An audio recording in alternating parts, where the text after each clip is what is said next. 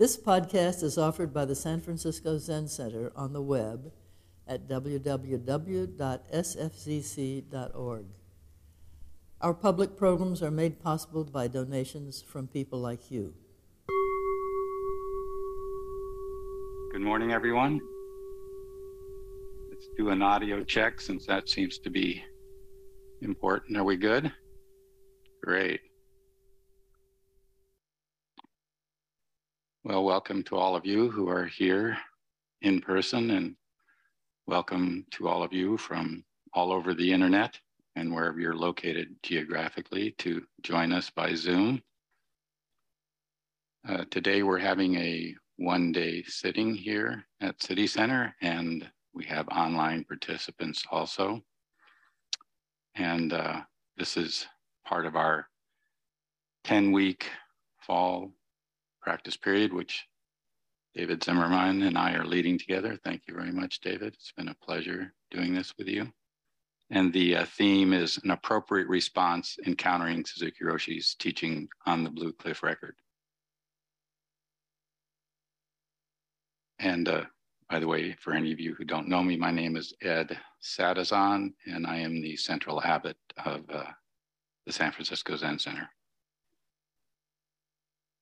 My wife always kindly reminds me when I am talking to introduce myself, so it's a wise thing to do. So the Blue Cliff Record is a collection of 100 koans, Zen stories, and today I will address case 84, titled Vimalakirti's Gate of Non-Duality. But before doing that, I want to suggest a practice for those sitting today that comes from a koan we studied in our class Tuesday called Seppo's What Is It? So when Seppo was in his hermitage on Mount Seppo, two unnamed monks visited him and bowed to him. Seppo saw them coming, pushed open his gate, jumped out and said, "What is it?" The two monks repeated back, "What is it?" And then Seppo made a bow to them and went back to his room. So that's kind of an unusual thing to do, I guess. Given that these monks had been on pilgrimage, probably traveled long distances to meet Seppo.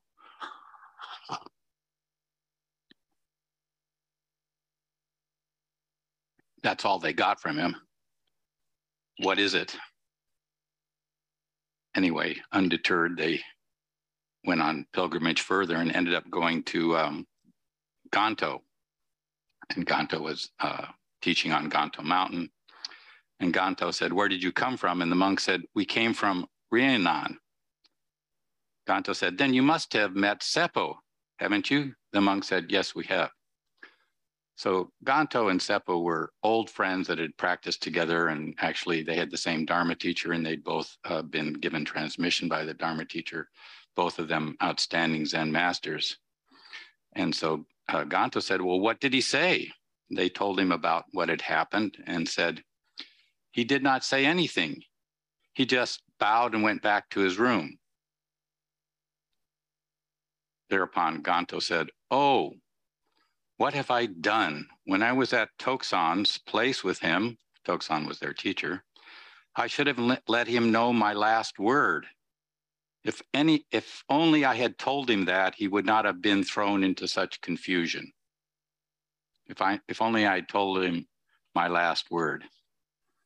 So the last word is, the Chinese characters for that are translated as either, it's kind of very complex and ambiguous. It could be goodbye wishes, the last word in an argument, a final speech of a dying person.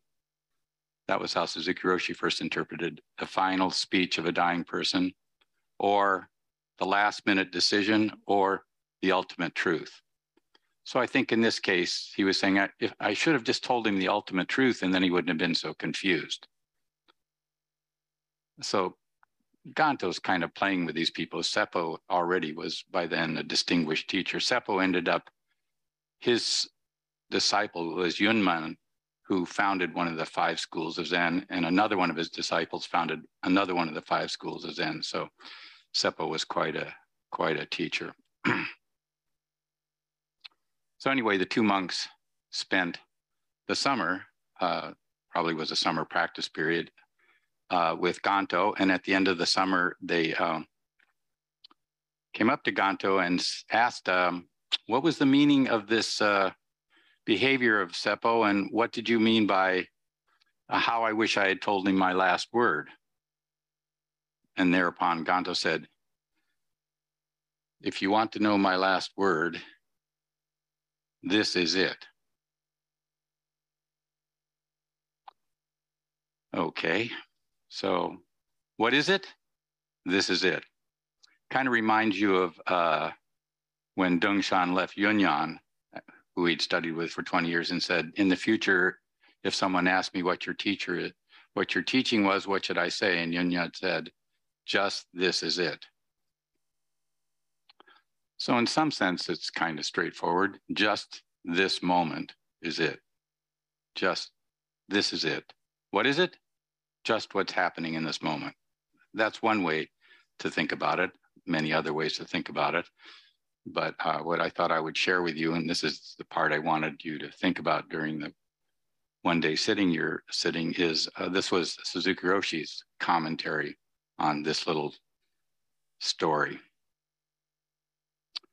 Dogen said, this is Dogen, Suzuki Roshi comment. He says, Dogen said, breathing in or breathing out, after all, what is it?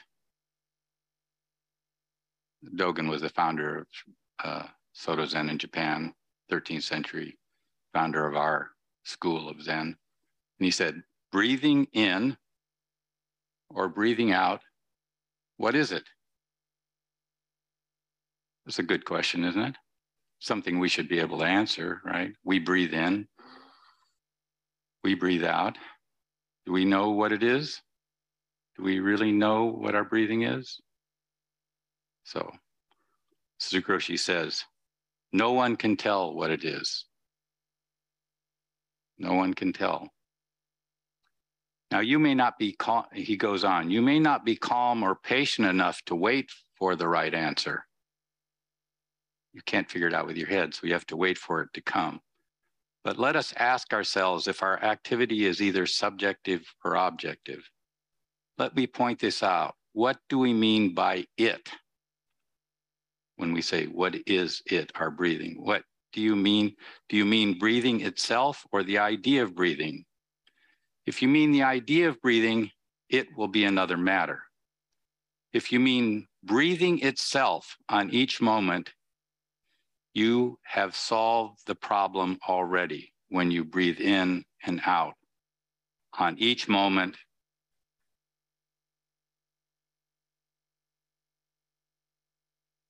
In calmness with big mind. You have solved the problem when you breathe in and out on each moment in calmness with big mind. You know, Suzuki Roshi uses the term small mind or busy monkey mind, and big mind, which is kind of universal mind. So if you can sit in Zazen today and breathe in and out on each moment with calmness and big mind, then you will understand that the right answer to what is it should always be, this is it. So that was our koan and some commentary by Suzuki Roshi that we studied on Tuesday. I wanted to share it with those who were sitting today, in case they're wondering what to do late in the afternoon and your knees hurt. What is it? What is your breathing in and out? Can you just be completely one with your breathing and your pain? So, on to Vimalakirti's gate of non-duality. So these koans usually have a introductory paragraph, and then the main case is stated, which is a story from someplace, and then commentary. So the introductory pointer here is, there is nothing to be decided upon as right or wrong. If we get away from right or wrong and forget all about gaining or losing, we will become utterly naked and independent, basically free and at ease. If we get away from right and wrong, forget about gaining and losing, we will be free and at ease. Well, that sounds good. Just give up our discriminating mind, we'll be free and at ease. It kind of reminds me of that saying from Jiao always used to say, the great way is not difficult if you just don't pick and choose. So obviously we just quit discriminating and we'll be free and at ease. Of course, that really doesn't work. But anyway, it kind of points to something in this case. And here's the case. Vimalakirti asked Manjushri, what is a bodhisattva's entry into the Dharma gate of non-duality?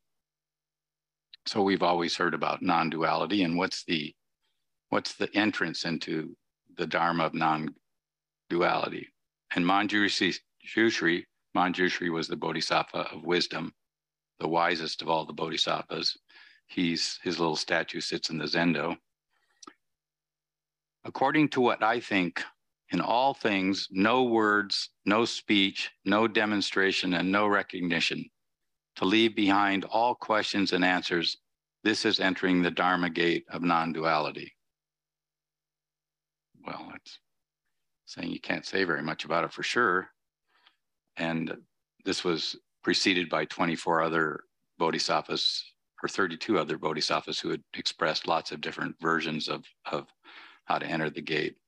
So then Manjushri asked Vimalakirti, we have all each already spoken. Now, how should you tell it? Now you tell us, good man, what is the bodhisattva's entry into the Dharma gate of non-duality? So Vimalakirti, when asked that question, was silent. Later, Swedo made a comment, which was, what did Vimalakirti say? He said, completely exposed. So this is a very famous koan. Vimalakirti's silence. It's like a lion's roar, is silence. And it comes from the Vimalakirti Sutra, which I was going to bring, but I forgot to bring it, a beautiful Mahayana Sutra. And Vimalakirti is the hero of the Vimalakirti Sutra. He is depicted as a wealthy lay disciple of Shakyamuni Buddha, whose wisdom and elegance exceeded all the other disciples. Robert Thurman, whose translation of the Vimalakirti Sutra I like, refers to the Vimalakirti Sutra as a masterly faceted diamond refracting the radiance of all the other Mahayana scriptures, beaming them forth in a concentrated rainbow beam of diamond light. That was a lot to read, and I didn't read it very well, but basically Robert Thurman thinks the Vimalakirti Sutra is the greatest of all the Mahayana sutras, and it has become, over time, one of the most widely read and beautiful sutras in the Mahayana collection.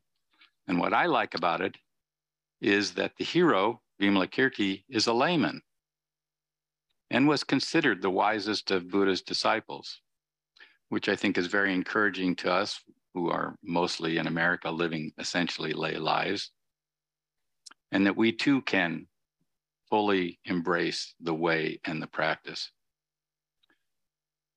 The text praises the spiritual possibilities of a householder life.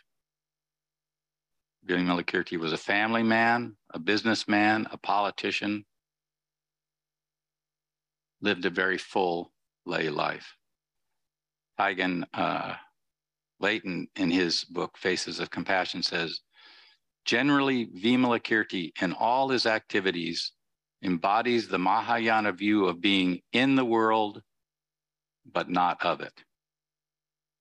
Vimalakirti fulfills liberative work without being trapped or fettered by worldly desires or attachments, not being tracked by worldly desires or attachments. But a central point of the Vimalakirti Sutra is that the Bodhisattva can only be awakened in the context of intimate contact and involvement with the follies and passions of the world and its things.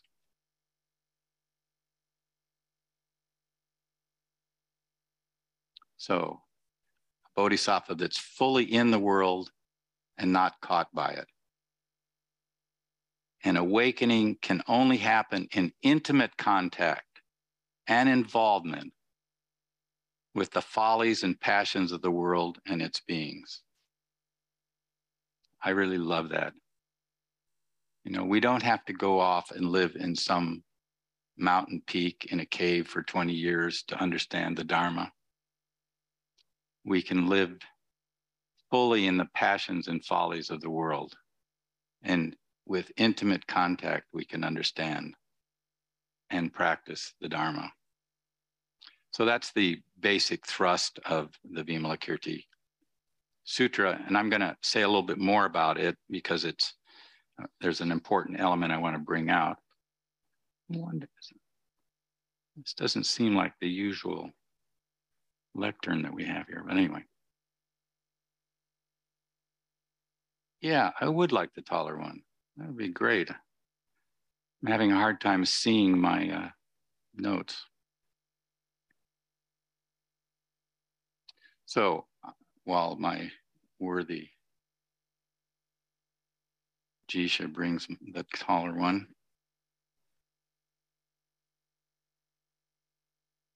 This is like a magic trick. Oh, this is much better.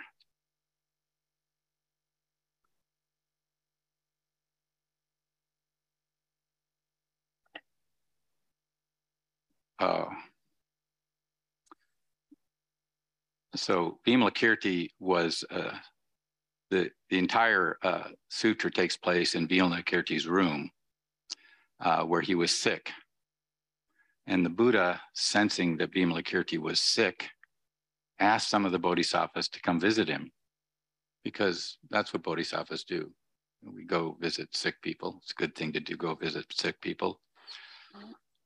But he couldn't get any of the bodhisattvas to go visit him because every time they went to visit Vimalakirti, he so exposed the weakness of their dharma that they just didn't want to go visit him. All of them said, no, we can't do it. So finally, Buddha said, well, Manjushri, surely you will go. And Manjushri goes on describing Vimalakirti's wisdom and skillful means and finishes exclaiming, with his feeble defenses, he will not be able to withstand Vimalakirti's questions. So Manjushri is not looking forward to it, but he says, since the Buddha requested, he will go and convene with Vimalakirti in his sick room.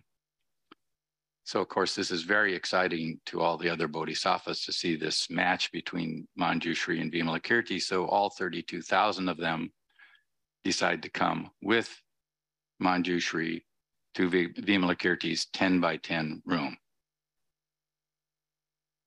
So Vimalakirti, perceiving that they're all arriving, empties his room and makes room for them all. This is just like this magic thing that happened where I just changed my lectern. Things just happen magically. So how did he do that? He does that by emptying his mind. And when we empty our mind, truly empty our mind, then we can let the whole world in. And that's when we can know how to respond. So Vimalakirti emptied his mind, his room, and let 32,000 bodhisattvas come in. And Manjushri asked him, whence come the sickness of yours? How long will it continue? How does it stand? How can it be alleviated? Good thing to ask somebody who's sick. And Vimalakirti replied, Manjushri, my sickness comes from ignorance and the thirst for existence, and it will last as long as it's due the sickness of all living beings. Were all living beings to be free from sickness, I also would not be sick. Why? Sickness is inherent in the living world. You ask me, Manjushri, whence comes my sickness? The sickness of the Bodhisattva arises from great compassion. So that's why Vimalakirti was sick. He was empathetically compassionate to all the sickness in the world. What a wonderful Bodhisattva. Sukha Roshi said, Vimalakirti's way is a good example of the Bodhisattva way to help others before helping himself, through suffering the same suffering with others in accordance with the circumstances and temperament of the people. So this takes great courage to actually face the enormous suffering in the world. We know anybody that picks up the New York Times or any newspaper in the morning reads the suffering all over the world, and it doesn't take much to observe even the suffering in your family, the suffering in your own mind. How can we be with our own suffering and the suffering of the world with some composure? And that is the central issue of the Vimalakirti Sutra, how to show compassion and love with this suffering world. So now we're going to get to the key element of the Vimalakirti Sutra, which is the chapter 9. He's finally gathered all these 32,000 bodhisattvas in his room. They've discussed his sickness. He tells them why he's sick and suffering. And so he asks them this important question. What is a bodhisattva's entrance into the Dharma gate of non-duality? Because if you can enter the Dharma gate of non-duality, then you can eliminate your suffering. And 32 of the bodhisattvas in this chapter 9 give excellent answers to that question, but each one of them has a little bit of a shadow of dualism. So Manjushri, being the sharpest of them, was the last one of the bodhisattvas, and he responds, according to what I think in all things, no words, no speech, no demonstration, and no recognition. To leave behind all questions and answers, this is entering the Dharma gate of non-duality. And then, as I said earlier, Vimalakirti's response was silence. You cannot speak at all about it. How you entered the Dharma gate of non-duality is beyond what can be spoken of. Very famous aspect. And what's beautiful about this little koan is it's a summary of the entire Vimalakirti Sutra. As some of my friends sometimes say, that's what Zen was about. It would take the kernel of something for those busy Zen students so that they didn't have to read a 150-page sutra. They could just get to the essence of it. How do I enter the Dharma gate of non-duality? What does it mean, this answer of silence? Do I want to get in the Dharma gate of non-duality?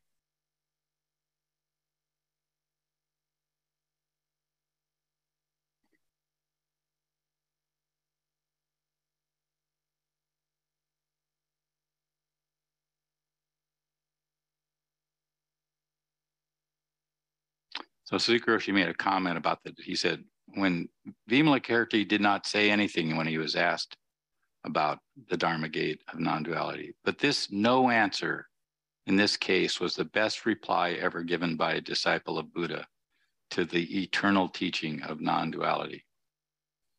However, later, even Zen students became attached to this silence without knowing that we should realize the same truth even in the prattle of an old man. So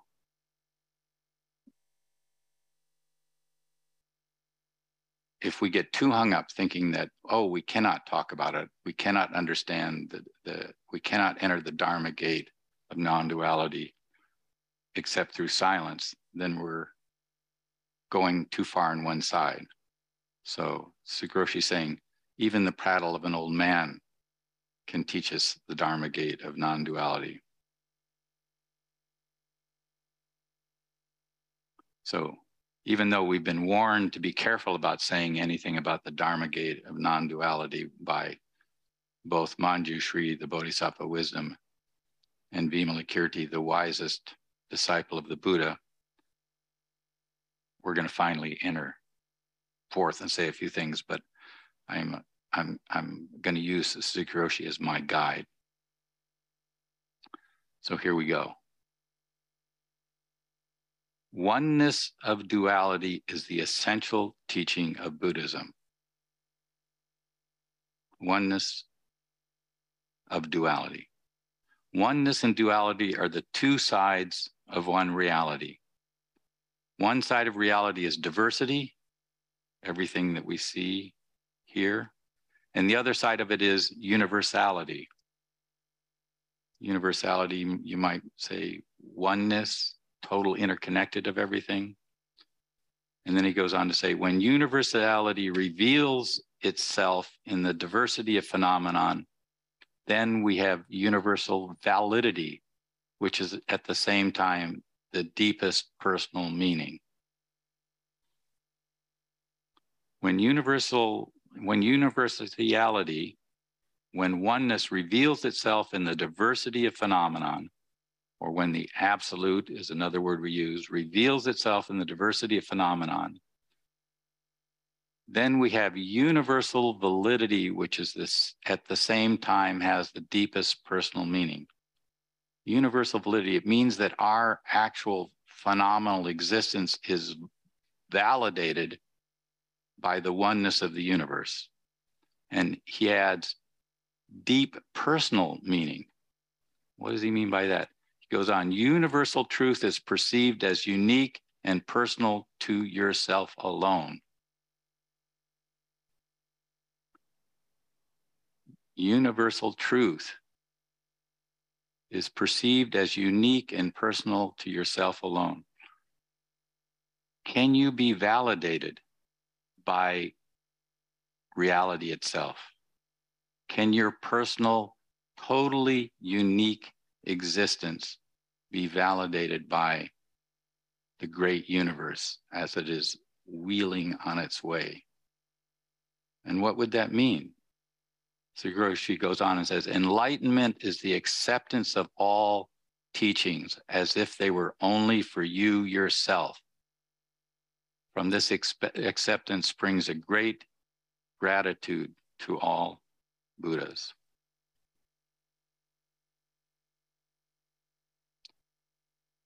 So practice is experiential. What does it mean to be touched by big mind, as Suzuki Roshi mentioned earlier? What does it mean to be touched by the universe? What does it mean to feel the total interconnectedness of everything in you, in your life, and be validated by the power of that? I think we all have, all of us who practice, in fact, all human beings feel that. Feel that. And I think some of the essence of that is we get a sense of impermanence, that things are always changing. A sense of the feel for this fact that things are always changing. So there's nothing that you can hold on to, which is a kind of relief.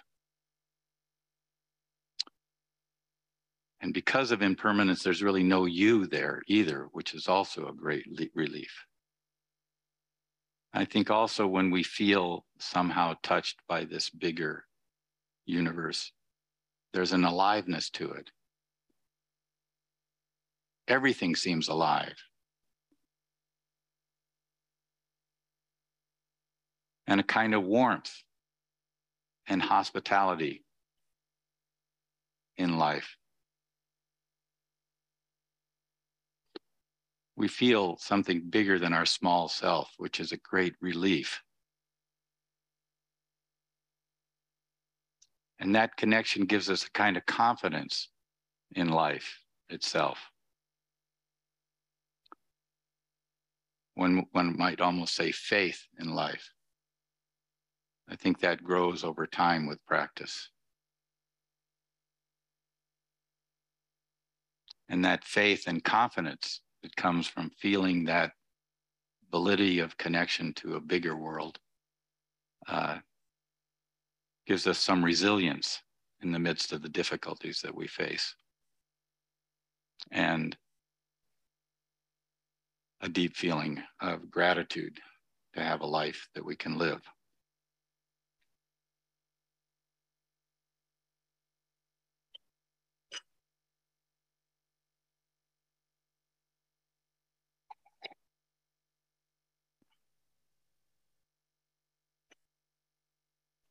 So I'm going to go on and cover one more point that Sri Krishi brought forth. Above the earth, there is sky. Below the sky, there is earth.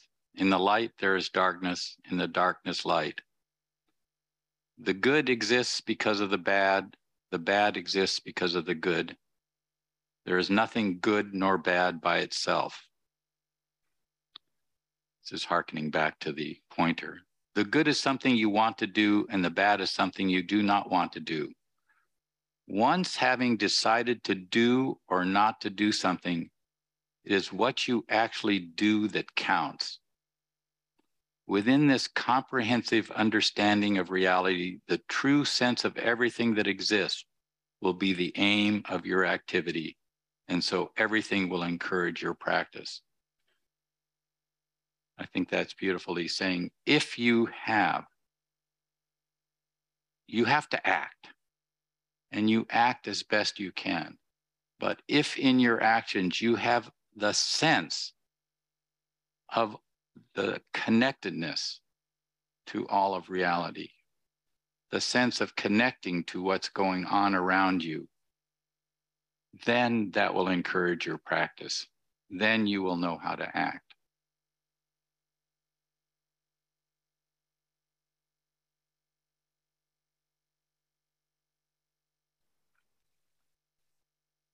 I think this is true.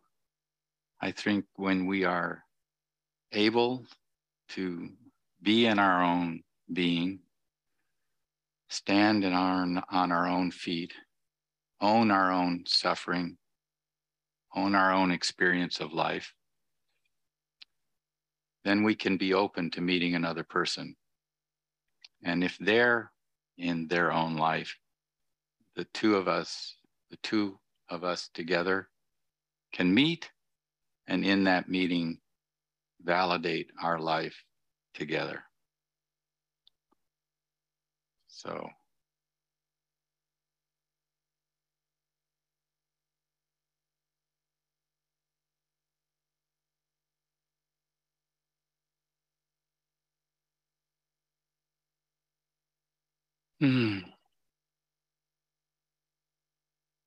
it's much better having this higher.